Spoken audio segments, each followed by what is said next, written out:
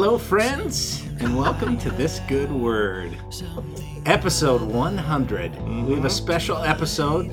The podcast has been taken over by Steve's brother-in-laws, Adam and Joel, for the opportunity to interview Steve for the big 100th episode.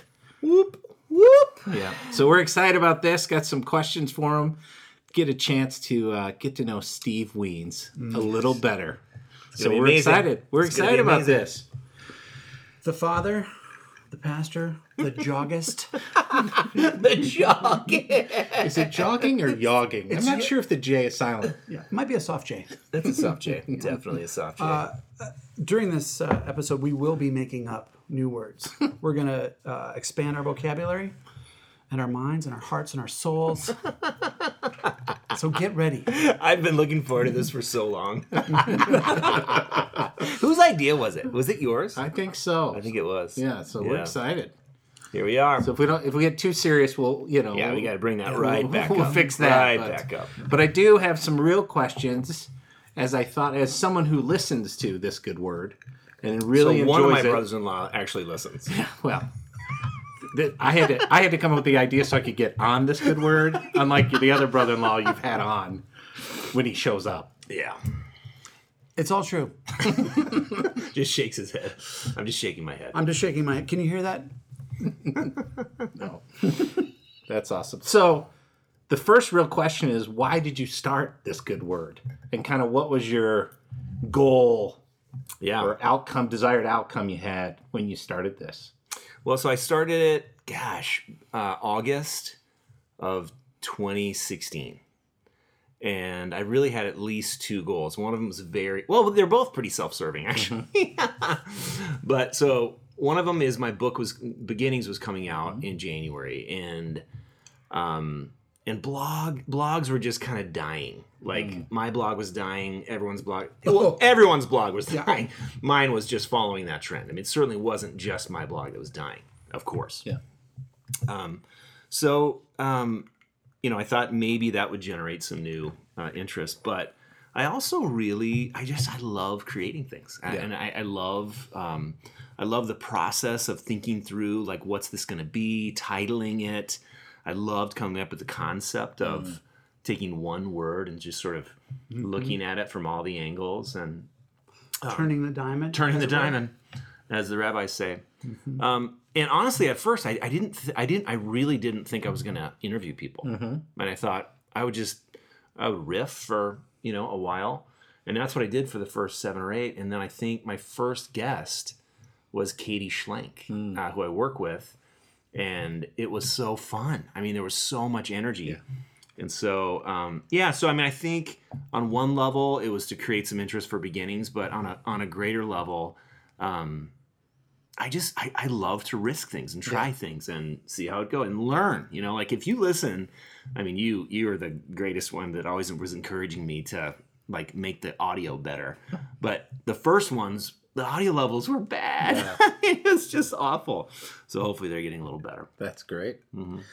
So, people know you as the Steve Wiens of the podcast, of your blogs, of your books, So how would you describe yourself? If someone was sitting down with you at a cup of coffee, all these people, multiple countries that listen to this, how would you describe Steve Wiens? Wow. I've never been asked that question before. Now, on the list of questions tonight, that's a softball. Okay. Well, I would have to go back. Like, when I was a kid, I was actually very shy. And I still think of myself not as shy, but as a little quiet in public, I'm not, and everyone's so surprised by that, because I think everyone assumes I'm gregarious because of how I speak or, the things I do, but I'm really not. I mean, I'm at my best. I think, like, when the three of us are just hanging out around a campfire, I don't like crowds. I don't hate people. I love people. But I think I'm just a whole lot more reserved than most people think. I am really, really creative. I love creating things. I love trying things, and I generally believe they're going to work. Yeah. You know, and they don't always. But and I think, I mean, I love reading. I love a great cup of coffee. I love being with a few people. But I'm an introvert, highly intuitive. I can't fix one thing in my house. Not true. Okay. Yeah, let me just interrupt. You did fix something in your house. This is a little bit, you've crossed a threshold. I've crossed the threshold. I fixed my freaking microwave door. Which, Like a boss, you did. like a boss. But yeah, I have 2 earrings and I'm artsy. I'm artsy and yeah, that's who I am. I just saw your tombstone. He had 2 earrings and was artsy. It was artsy. I mean, I'm dramatic too. Like, I used to listen to The Cure, Depeche Mode, REM growing up, and was very, very, moody, vibey. You like the music that's known as happy sad. Yeah. Well, is it actually really? is. Yeah. Is it? Why is it called happy sad? Because it sounds happy, But it's sad. but it's kind of sad. Yeah. Like Yeah. what they're saying is kind of sad, but the beats were usually upbeat. Yeah. The melodies were Yeah. major key. Yeah. It's Yeah. happy sad. Yeah. Well, that's Depeche Mode for sure. As an introvert, do you find when you do the interview podcast, because it's you and one other usually person you're interviewing, does that energize you, or do you find even at the end of that you're kind of drained and you need some Steve time to re-energize? No, actually, most of the interviews I'm very energized by them. And I don't know why that is. I mean, there's something about a podcast that it's very casual and comfortable, but the level of intention is raised. Right. So everyone's it's almost like everyone's sitting at attention and ready. The synapses are all firing. And usually I'm with someone that I don't know at all. I mean, like I literally don't know them. And so I'm just, I'm a little nervous. Why is he looking at me while he's saying that? I don't know. I just interviewed Lola Wright, Rev Low. She's from Chicago. And I mean, she was so interesting. I was buzzing after talking to her. So no, I mean, I don't know why that is. And I would say, like, I'm an introvert / extrovert. I'm probably an ambivert, probably 60% introvert, 40 extrovert. And certain types of interactions drain me more than others, for sure. But the podcast really, So the people that I've interviewed that I have heard a lot about and read a lot of, those haven't been that interesting, actually, because you sort of have already heard them say everything that they're going to say. Right. Whereas the people, like, I just did an interview today, and by the time this comes out, it'll probably be out. But this guy is amazing. Leroy Barber, this dude that's working with leaders of color, and he really promotes these. He has a website called Hope Mob, and so it's kind of a crowdsourcing thing where people give money in, and then the money goes out to supporting leaders of color who really don't get a whole lot of. And like he said, so of nonprofits, only 7% of nonprofits are led by people of color. Wow.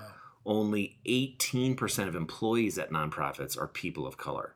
And so when it comes to raising money, honestly, like, I had no idea, right? But usually the money goes to people who are white. And I don't think anyone's trying to do that, but so he's trying to counteract that.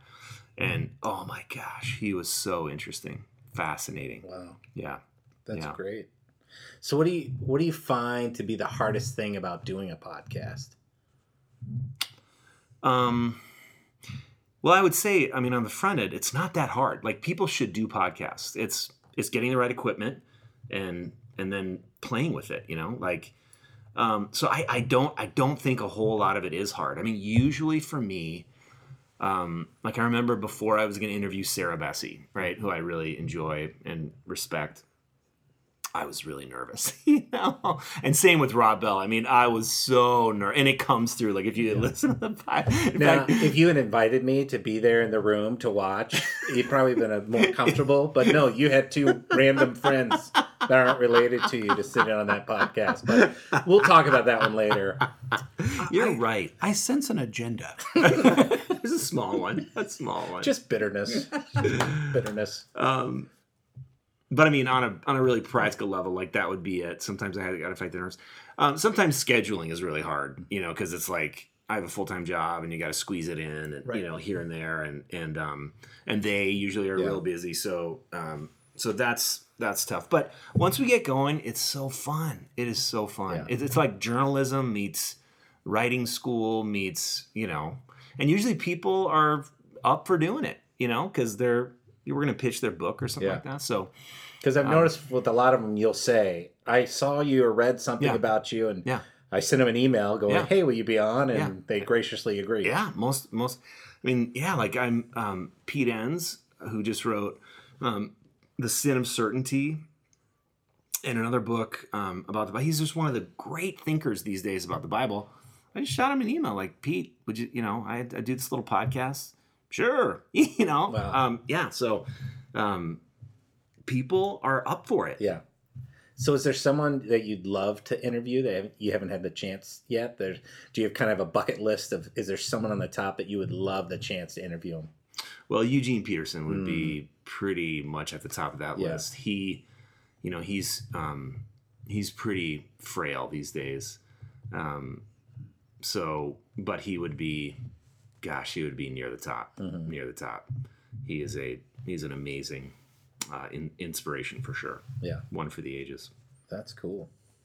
So, you know, you talk about it in your book Beginnings a little bit, and but as a child, you had some kind of speech challenges.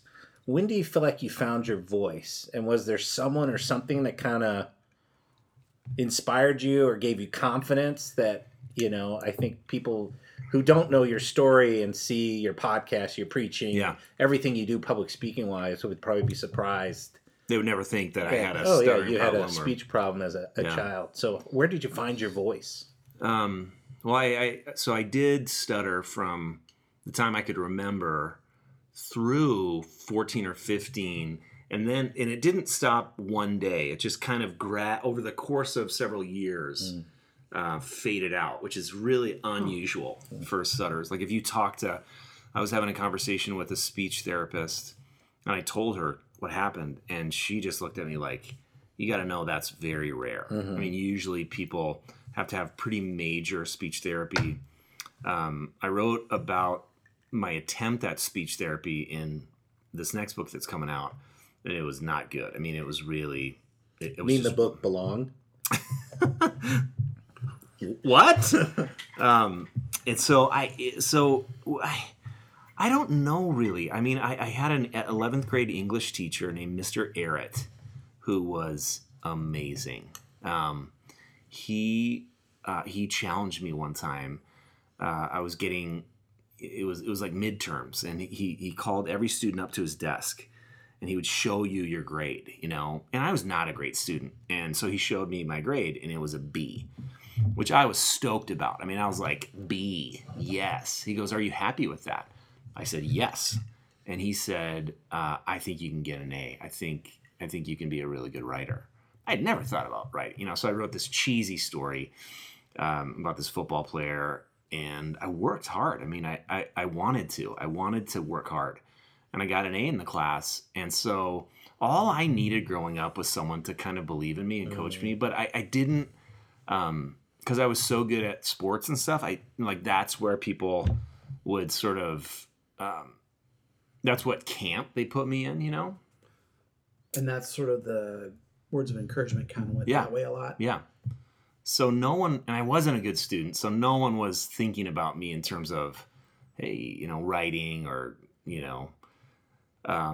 So that Mr. Arrett was a big one. And then I had some pastors that I worked for early on that gave me the pulpit when I shouldn't have, you know, been given the pulpit. Really, I wasn't ready. A guy named Dale DeRee, who I'm still friends with, my first church, a guy named Kendall Anderson, who I'm still friends with. And they would just really, they would let me learn. And I think that's where I got, like, so my leadership philosophy is really figure out if you can trust someone and then set them free to fail like crazy, you know, and then try, fail, learn, right? I mean, we're going to try something, fail at it for sure. Because if people aren't failing at something, or at least stumbling on something, then they're not pushing past comfortable, right? Right, and what they already know. Yeah. So so I was given some opportunities to fumble and stumble. And one guy even, and I wrote about this in beginnings, but one guy really hurt me. But he was one of the people who helped me figure out my voice, because he said I hadn't found my voice. And I was 32 and I was sure that I had found my voice. And I really hadn't yet. So he challenged the heck out of me, and I went on a spiral. But I would have to put him in that category too. So, did that make you want to fight to find your voice? No. That made you want to... Yeah, I ran. I quit that job. I ran away. And I think I needed to. But no. I did not have a fight. I just curled up and died. I mean, it was like I wanted to cry. I wanted to run. And I didn't cry in the moment. Maybe I cried later. In a cool way? In a really, rugged, handsome way. No, man, I was so depressed. And that's another thing I would say back to, like, what people don't know about me. I mean, I've struggled with depression my whole life. I'm on medication for that. And that's something that I have said I need help, you know. There's a chemical thing wrong in my brain, and so I can try real hard to be happy, or I can get some help. And so that was a couple years ago when I kind of did that reach out. So did the writing bug, it sounded like it started kind of in high school? Is that where you... Kind of, but then it went dormant for a long time? Yeah. I started a blog probably in 2001 or 2, but it was the crappiest little... I mean, I would blog every 3 months, and horrible stuff. So I don't know if anyone read it. But then I was having lunch with my friend Steph. And actually, now she's my friend, but we were just meeting, Steph Spencer. And she said, do you write? And I go, yeah. And she goes, well, show me some of your writing. And I didn't have anything to show her, because I wasn't writing. And she goes, you should start a blog. And I go, blog. But she convinced me to just do what I wanted, because I was afraid. I didn't want to do comments, and I just seen too many bad comments. The blogger comment, the Facebook comments, the blogger comments, the YouTube comments, they're just swirling in the sea of decrepitude. Yeah. So she goes, well, don't do comments. And I did do comments, but that set me free to try something. And so in 2013, I really started writing. I mean, I blogged almost every day for about a year and a half. And that was when I flexed the muscle. And that was when I just got better by writing, So then I had the idea to write a book.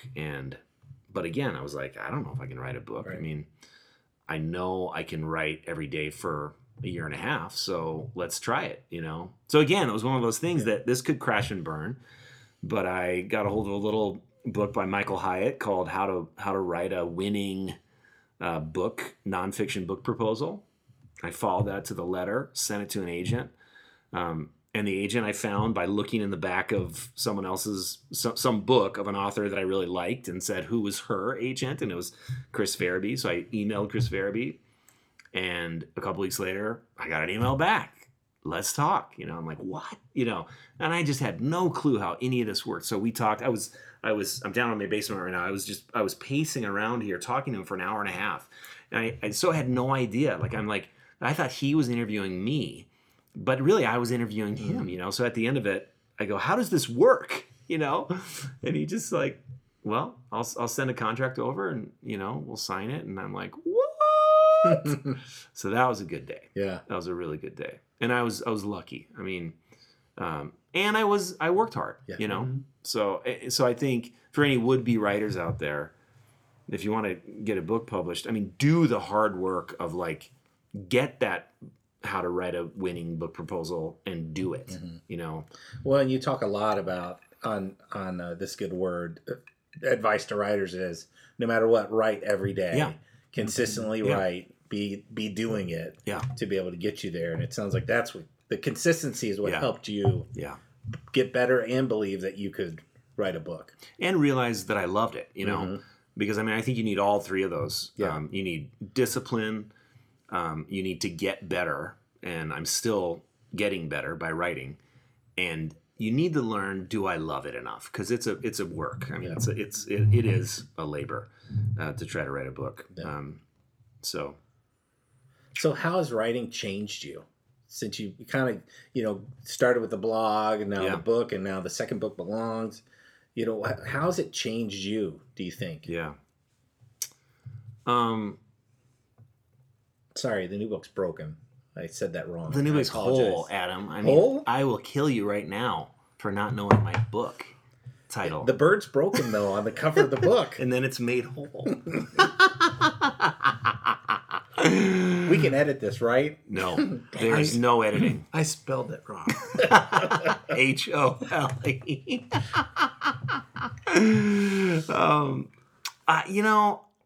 How has it changed me? I mean, I think some people, they only know what they think by saying it. Like they have to have the conversation in a counselor's office or with some good friends, and then they'll say it and they'll go like, "Oh yeah, that's what I think." I think that's what it's like for me with writing. And so, I mean, I still journal, and that's where it's really unvarnished and unedited. And that's where I don't worry about, is this ever going to get out? But like with Whole, the first draft that I turned in was really raw. Like, I think it was good writing, but it was, Mary and my editor and my publisher and my agent were all kind of like, wow, this is good, but do you really want to say all this? You know what I mean? Like, because I think I was in such a, I really wanted to share my honesty. I wanted to share, but they helped me find a way to do that without absolutely bearing my soul in a way that wasn't going to be super helpful. So, but even though it didn't, and the book is very vulnerable. I mean, it's, I think far more vulnerable than Beginnings, but it's appropriately vulnerable, but I still got to write all that raw stuff. And I still remember what it was like to write some of that stuff. Like I can remember certain sections right now where, oh my gosh, I'm glad that that's not going to print, whoa, thank God for really good editors. Right. Because not everything, and I would say the same thing is true for conversations, right? Like people think you got to be authentic and you got to share your truth and speak your truth, but then I want to say, well, where's kindness in that, and where's just wisdom? And is it ultimately selfish to just say everything you think no matter what, that's not always the best way to go. And that's a totally different category, but writing, you have to have that discipline too of what is for me and what is for the reader. And that's not always easy. I mean, Joel, for the songwriting, I don't know if it's the same. Absolutely. Yeah. You want to be really vulnerable, and sometimes you're like, but I need to find a way to say that doesn't come across as prickly or almost like the wounded side of vulnerability where you can kind of lash in protection. But I think what I'm just struck by is that you wrote the really raw version. And that does something to our soul, I think. And even though that isn't the version that goes out, the fact that you had a space where I could do that. You could be that honest about some things. And then know and have some people help you see a really good way of giving away the gist of that. Without having people feel like they got to take a step back because it's so vulnerable. It's just like, I don't know what to do with that. Yes. Which just speaks to the fact that you've been vulnerable enough to let people influence your creativity, which is such a personal thing. Yeah. That's vulnerable, and it's also generous, where you're inviting people in to help you say it as best as can be said, that see it with you, ask the right questions. The fact that you're willing to do that just speaks to a generous soul and someone who wants to put out work that would inspire people to their own kind of vulnerability, honesty, and who want to bring their good into this world. And so I'm glad that you had a place to take the most vulnerable version. And then some friends are like, "You're sure you want to say all that?" Thank you. Yeah. I think you're right, and I am very thankful. And there's some stuff right now that is bubbling up in me to write, but it feels like, ooh, can I write that? I mean, really, like, so I think as a writer and a creative person, there's always this, like, things come up that you didn't really even think were going to come up, or that you even want to come up, but it's almost like that wants to be written, or that idea needs to be explored. And I think what I need to do is be faithful to just exploring it, and then maybe it turns into something, and maybe it doesn't. Maybe it just for my own expression. So that's true writing writes for its own expression, and then you find out, is this for someone else? Right. And but you can't. I don't think you can start before it even bubbles up with this. Oh, this is going to be. I know exactly what this is going to be, and who's going to read it, and because you don't know. I mean, it still needs to grow into something, and you have some control over it, but not total control. Right. And that's a weird thing to try to understand or even explain, but I really think that's true. So it sounds like in a lot of ways writing kind of takes you on a journey. Oh yeah. And a good writer, you have to be open to where it's going. You had a destination, but you might not be going point A to B to get there. You may be going different ways, and through that you're learning different things or finding different things and ways to saying it. Yeah. That leads me to a question that isn't on Adam's very full sheet of questions.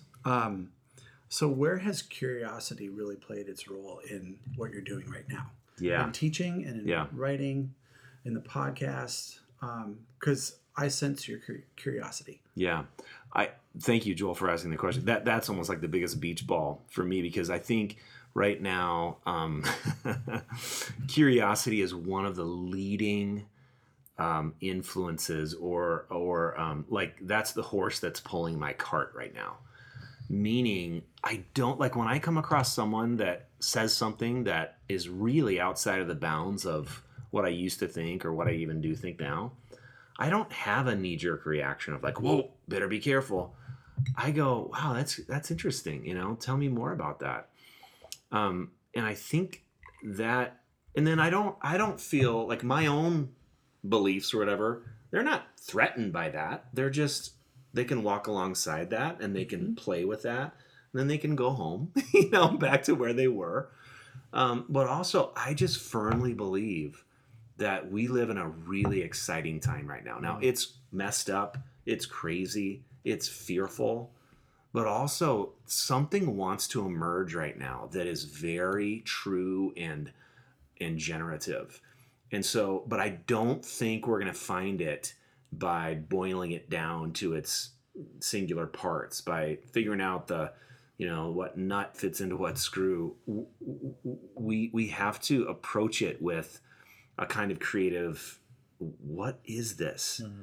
And then let it emerge, like a shy animal. Mm-hmm. And I think I think a lot about people right now are, for example, leaving the evangelical church. They just want nothing more to do with it. They are fed up with it. And I'm in that tribe, but I get that. And it doesn't, for me, like my first question is not like, what are you doing? It's just, oh, tell me Tell me about the pain, and tell me what feels like it's been too much of this. Tell me what has brought you to this point now.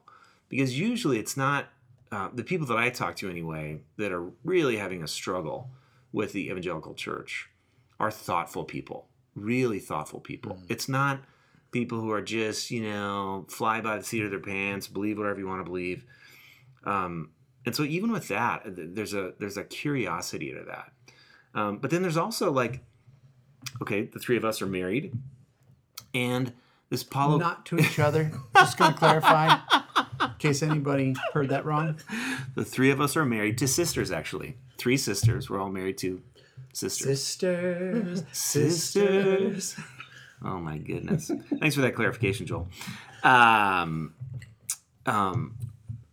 But it's so tempting to just believe your spouse is the same old person that bugs you, or, but what does it look like to be curious about your spouse, on the 21st year that you've been married, or 25th year, I think that is really the work, right? Because we want them to be curious with, like, we think we're changing always, so curiosity is really, I think it's generative. I think it's young. It's innocent. That's how I see it. It's not jaded. Curiosity, if it's embodied, or like if you could personify it, it would be, a 7-year-old kid with dirt right? on its nose, and and seeing if they can jump across the creek in one bound. That's curiosity. Yeah, it's not bound by the confines of what it knows so far. Right. Right. It doesn't just stay there. Right.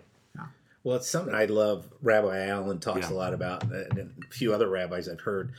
What I love is as they look at Scripture, they hold it so gently in their hand, in the point of every time I see it, I may learn something different. Right. That they have that openness, and it's not about, okay, it says X, and I'm going to have to defend the X.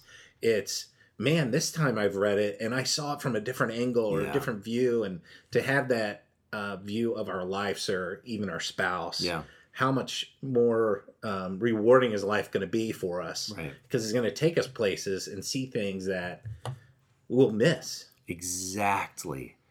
And that's what you referenced it, Joel, but the rabbis are always turning the gem. They feel like it had 70 sides, So in the Midrash, one of the earliest writings for the rabbis is basically one big argument between one rabbi and another about the same scriptures, That's fascinating to me. Like, that's totally, utterly outside of the realm of my tradition growing up. That would have never happened. I think reclaiming curiosity is really interesting to me. Yeah, it makes me wonder if that's like the question of the day for folks that are in the middle of their life. Yeah. Have you lost your curiosity? Yeah. And did you know that you could pick it right back up? You can, yeah. Right? Yeah. Because there's more. But what are the practices you have to do in order, right? So speak to that, since you're kind of living there. Yeah, like I think, you have to do things that you don't know how to do. And actually, you're living there. You bought the farm, literally. And every day you're learning how to, fix this or do that, because, there's not just some endless bank account. How to bleed less. How to bleed less.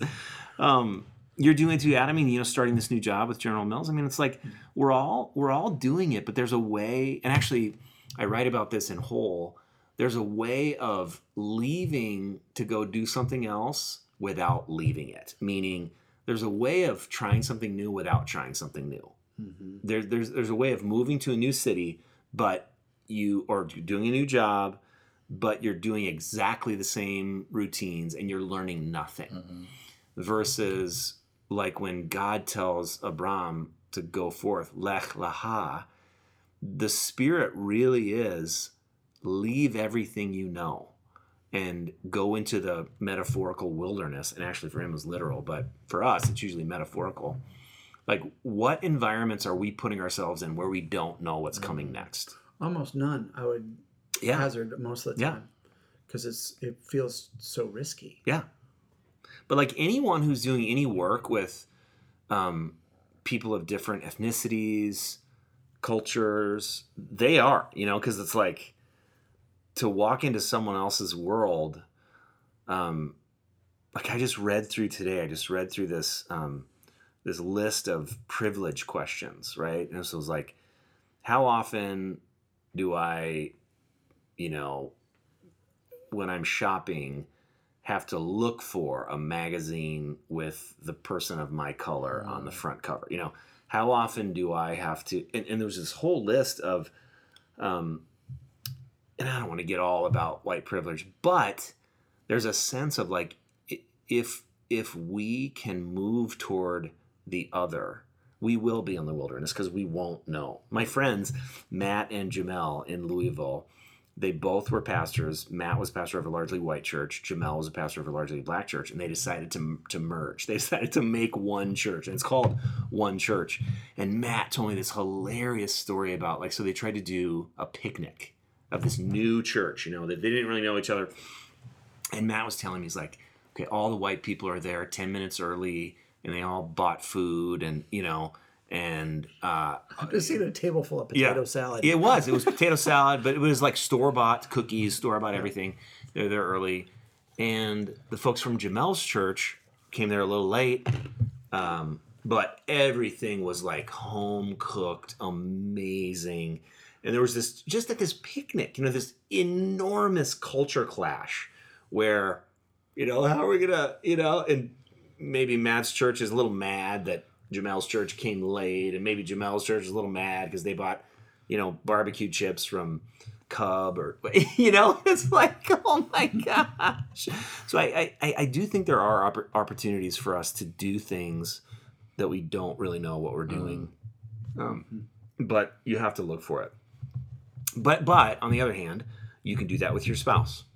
Honestly, if you wake up tomorrow and you say, I have never been married to this person before that exists on this day, not the one that existed yesterday, but today, I think you can start to learn stuff. I mean, I think that's real.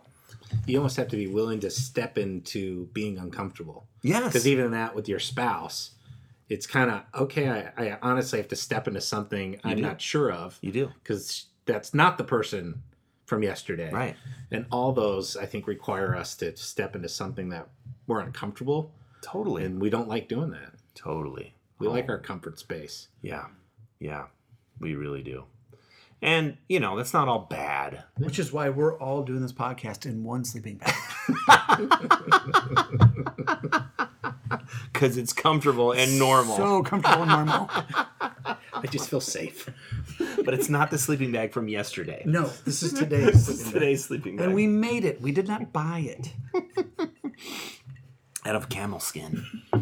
Gross. So with that view of curiosity, did you do something different as you wrote Whole than you did Beginnings? Did you approach it different? Yeah. Was there a different mindset for you as you or did you change some of your writing practices? How did this curiosity come alive as you were writing Whole?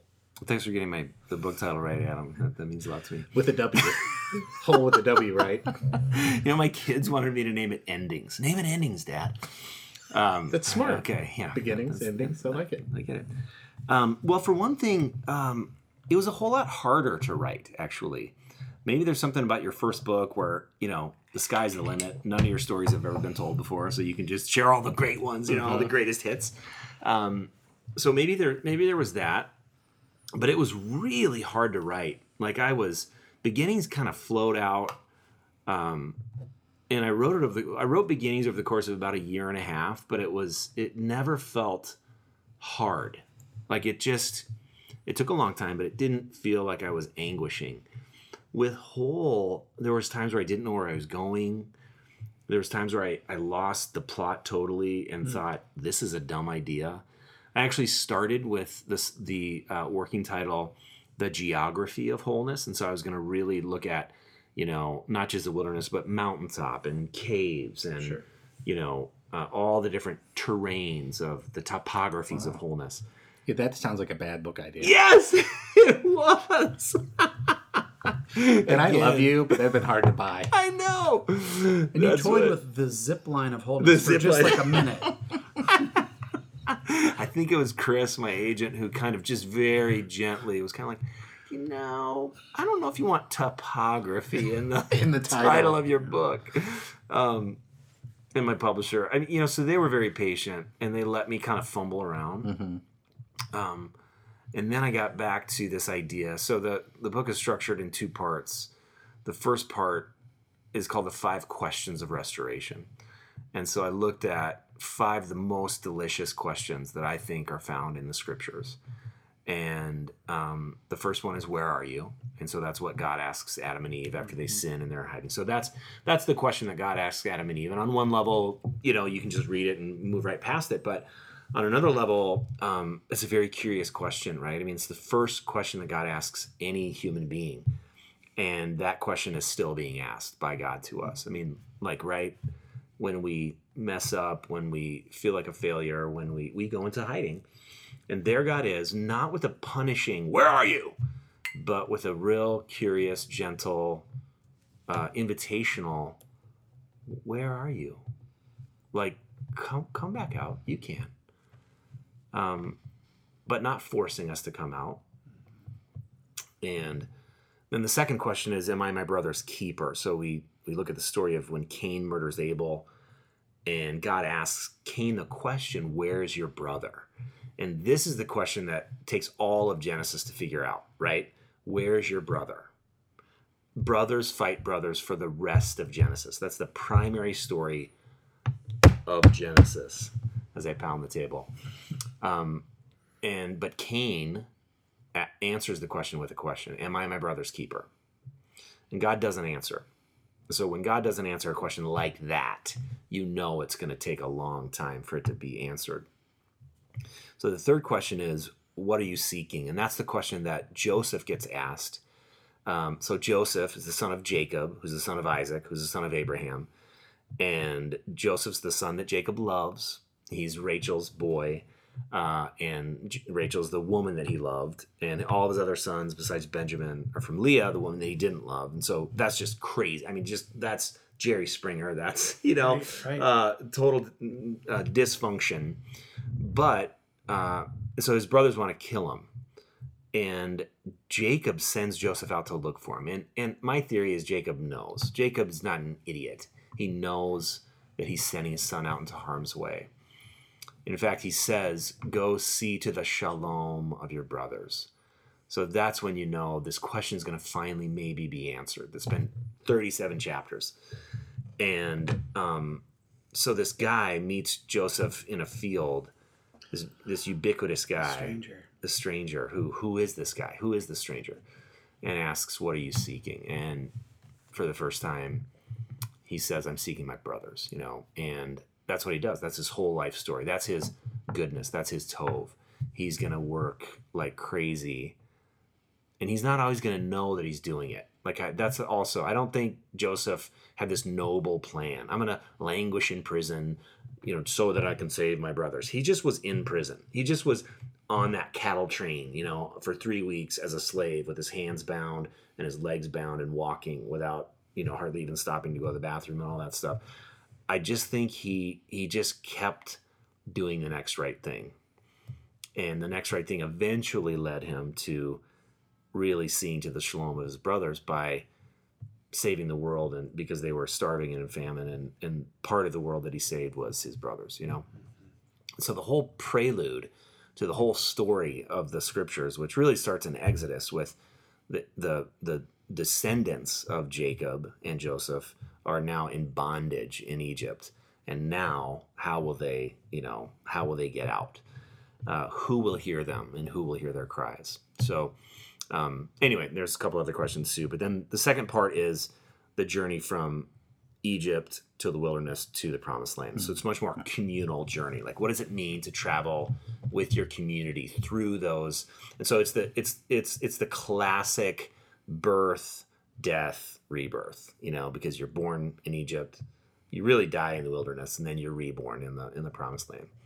So I love this book. I really love it, and I hope people pick up the urgency of it.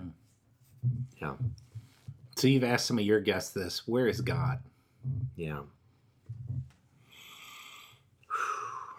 Well, even going back to the Exodus story, when we read that God heard the cries of his people and he responded. And so I think, boy, there's a lot of ways to answer that question. But when we cry out to God, there is God. And I don't think that always means the next day the taxi comes and we leave. Of course, it doesn't mean that. It didn't mean that for Joseph as he was languishing in prison, and it didn't mean that for a whole lot of people. But I think when we are at our most hidden, when we are at our most broken, when we are crying out to God, there is God. So God is where there is suffering. I think, and suffering can look. It's not just in the poorest of the poor areas of Calcutta. It's right here in Maple Grove, in the 5-bedroom homes that are 4,000 square feet and more. It's everywhere, So, so God is with those who suffer. I also think God is out ahead of us, pulling us toward restoration. God is doing the work, and God is not behind us so that we have to go back and look. There's that verse in Deuteronomy, help me you guys, but it's like, God is not far away across the sea. God is not, God is actually right here. Closer than our own breath. Closer than our own breath. So Yahweh. Yeah. So where is God? On one sense, God is right here with us. And not always vocal, And I do think, like, if you read Mother Teresa's journals, which she asked to never be published, but we published them anyway. You'll see a saint that had long periods of absence, of not experiencing the presence of God. So that's the other thing I think. I was always taught, like, read your Bible, pray, you're going to feel God. And I don't know that that's true. Read your Bible, pray. And you'll meet God along the way. But, even the story of Joseph, we have no record of God talking. We have no dialogue from Genesis 37 all the way through 50. There's no dialogue between Joseph and God. Now, that doesn't mean that God didn't, right? But in other places, there's absolutely dialogue, but not there. So, so even when God doesn't seem to be there, I know this sounds cliche, but I do believe God is somehow there. Right. The silence of God doesn't mean the absence of. Yeah, like, I think about the parable of the prodigal son when the father is speaking to the older son. I'm always with you, and all I have is yours. Even though the older son is basically calling his father an idiot, for receiving the younger son back in. I'm always with you, and all I have is yours. Which sounds like the garden. Yeah. Right? Yeah, absolutely. Yeah. Yeah. So there are ways where your question was, so where is God? There is no cliche answer to that, really, no. Right? Not that God's a moving target, but there's just not one where. Yeah. Well, and if God is, I will be what I will be. Tricksy. Yeah. And that's the great sin, I think, of the last 300 years is in our quest to know God, we've broken God down into its understandable parts and its systematic ways of understanding it, and that had a place. Thank God for it. It had a place, but if we think that that's where it ends, well, here we are, 2017, we figured it out, and we're going to crucify anyone else who thinks that there might be something else to know about God. That's when I think, like, that I would call almost heresy. Because now, or idolatry, now we're putting an idol on our understanding of the God of 2017. And it's not heresy, but it certainly feels like idolatry. Well, it's how can we enter in with curiosity even to our relationship with God? Yes. Right? To be uncomfortable and maybe step in some beliefs and understandings, and to learn that he might not be the Sunday school God, right, that we knew, or this father figure God, or even I love you do a lot on the genderfulness of Yeah. God. That how are we curious about? We're taught him in a box. Yeah. Yeah. And maybe that box, there's nothing wrong with No. what's in the box, but maybe there's a lot more outside the box. Yeah. Yeah, exactly. I love that. I love how you said that. And I think we're going to put God in the box. The problem is if we keep him there, like just let God break out of that box. Then we're going to bank another box, and that's okay. But just let's keep breaking the boxes, right? I mean, that's the journey. And that's what's interesting to me. It's not interesting to just, like if I believe the exact same thing in 10 years that I believe right now, that's, oh, really? Really? Yeah, there'll be a few things, I hope, anchor points, but I hope that changes and flows and becomes and emerges, and that feels interesting. And it feels generative. I think things can flow from that. Right. And the word I've heard you use a lot is expansive. Yeah. Right? It keeps it from being Egypt, the narrow place, and a narrow way. It continues to widen because it is. Yeah. And I just don't think there's anything to fear in that. Right. I just think, I don't know. You're going to get some things wrong, of course. That's okay. Yeah. Stop fearing that. Yeah. And a lot more becomes possible. Yes. Right? Like at least 43% of what you believe right now is not true. It's not right. Yeah. So just okay. Yeah. It was told to you convincingly. Yeah. So by well-intentioned people. Yeah. And I'm not saying just abandon everything. Yeah. Right. At all. I'm not saying that. And I'm also not saying deconstruct everything and that's what's fun is deconstruction. Nah. I mean, you do have to construct something solid and joyful and real. But, break some things down. Build them back up. That's interesting. Yeah. That's great. I know we've been going for a while, so I'm going to ask your final question that you normally ask. Is there something we didn't ask you that you would have liked for us to have asked you? Yeah. I've got a couple. You got a couple? If we don't have it. I don't know if there. I mean, what are you working on now? Is a fun question. Steve, what are you working on now? I am working on something that has to do with the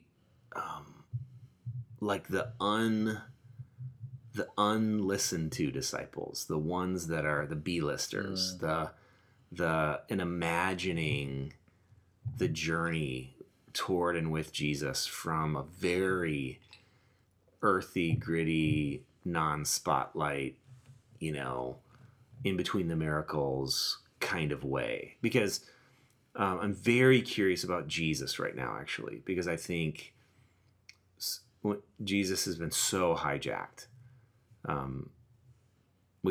I think he's so familiar that he's unfamiliar, as Dallas Willard would say. So I'm working on something, and I'm seeing where that goes. It might go nowhere, but yeah. So I'm not going to share it, but I have a working title that I love, that I'm sure my publisher and editor and agent will say, well, let's keep trying. Hopefully topography is not in No, it. And we there's should be no topography. moving a little forward. Well, I will let everyone, in a little bit, if it's a musical. Oh, yeah, for sure. Yeah. And topography is hard to sing. So that's not That's part to of it. go out. The soil samples Topography. of the life of Jesus. Soil sample. Have you guys read, is it The Gospel According to Biff? Jesus' Christ's childhood pal? Oh, no. Oh my gosh, it's Christopher Moore. It's one of the greatest books ever. It is so great. Will you put that in the show notes? I will. Is it The Gospel According to Biff? Well, no, it's called Lamb. Okay. And then the subtitle is something like The Gospel According to Biff. But the premise is the people of the modern day have sort of lost the plot, and so this angel resurrects Biff, who was Jesus' best friend, but he was he was not allowed to write a gospel because he was such a jackass, you know? But the angel resurrects him, and then he like they hole up in this hotel, and he has to write his story down. So you go back and all these, and it's hilarious, but it's also really poignant. I mean, it's really fascinating. It's Jesus from a very human perspective in a way that's very interesting. And so I don't want to copy that book, but that kind of human, gritty, earthy, without falling off the cliff and being overtly weird or cheesy, that's interesting to me as a way of getting to know this Jesus, who I think is still the most beautiful, compelling, person who ever lived, but in a real way, the Christ, the Savior of the world. There's something about him that we need to keep learning. And but even as I say that, I just go, gosh, one more book about the life of Christ, right? I mean, how can you possibly add to that?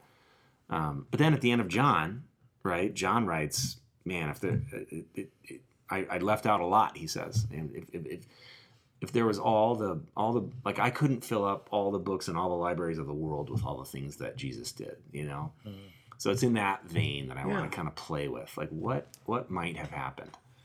So that's great. Yeah. So the book Whole, you can pre-order today. Yep. Right? Off Amazon and where books are sold. Yep. Then what's the official release date? August 22 it drops. Yep. So and if you live here in the Twin Cities, I'm going to have some kind of a book release party that we're still putting the details together on. But stay tuned for that. Even if you don't live here in the Twin Cities, if you want to make a trip, we will have fun. But yeah, it really helps to pre-order. The more, because all those sales go to day one, it counts on day one. And the more sales that happen on day 1 through 7, just the better for future stuff. So pre-order it, and you can also find the link to it and some other information on my website, steveweens.com. You can get beginnings on there too. So that's awesome. Sweet. This was great. Thanks Adam. for letting us hang with you. What people don't realize is, although we're brother-in-laws, you guys are the best. Yeah, we're good friends. Love you, and we could be going on for 4 or 5 hours, which might be enjoyable for us, but maybe not for people listening in. But please stop! Please stop, for the love. The only thing I would say is, listening to This Good Word and 100 episodes, you're very genuine. So people who may not have the opportunity to know you like we do, they should know that it's you that they're experiencing, and you're putting yourself out there, what you're thinking, what you're feeling, and that's really meaningful and cool. So thanks, man. Thanks so much for doing that. Thanks, Adam. Thanks, Joel. Love you guys. Love you too.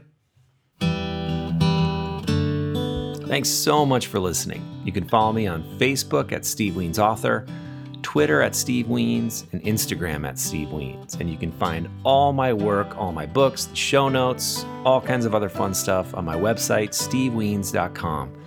And please consider supporting me on Patreon. Lots of fun benefits for all levels of patrons. Check it out at patreon.com/thisgoodword. The truth was, you knew you were losing that fight in your suburban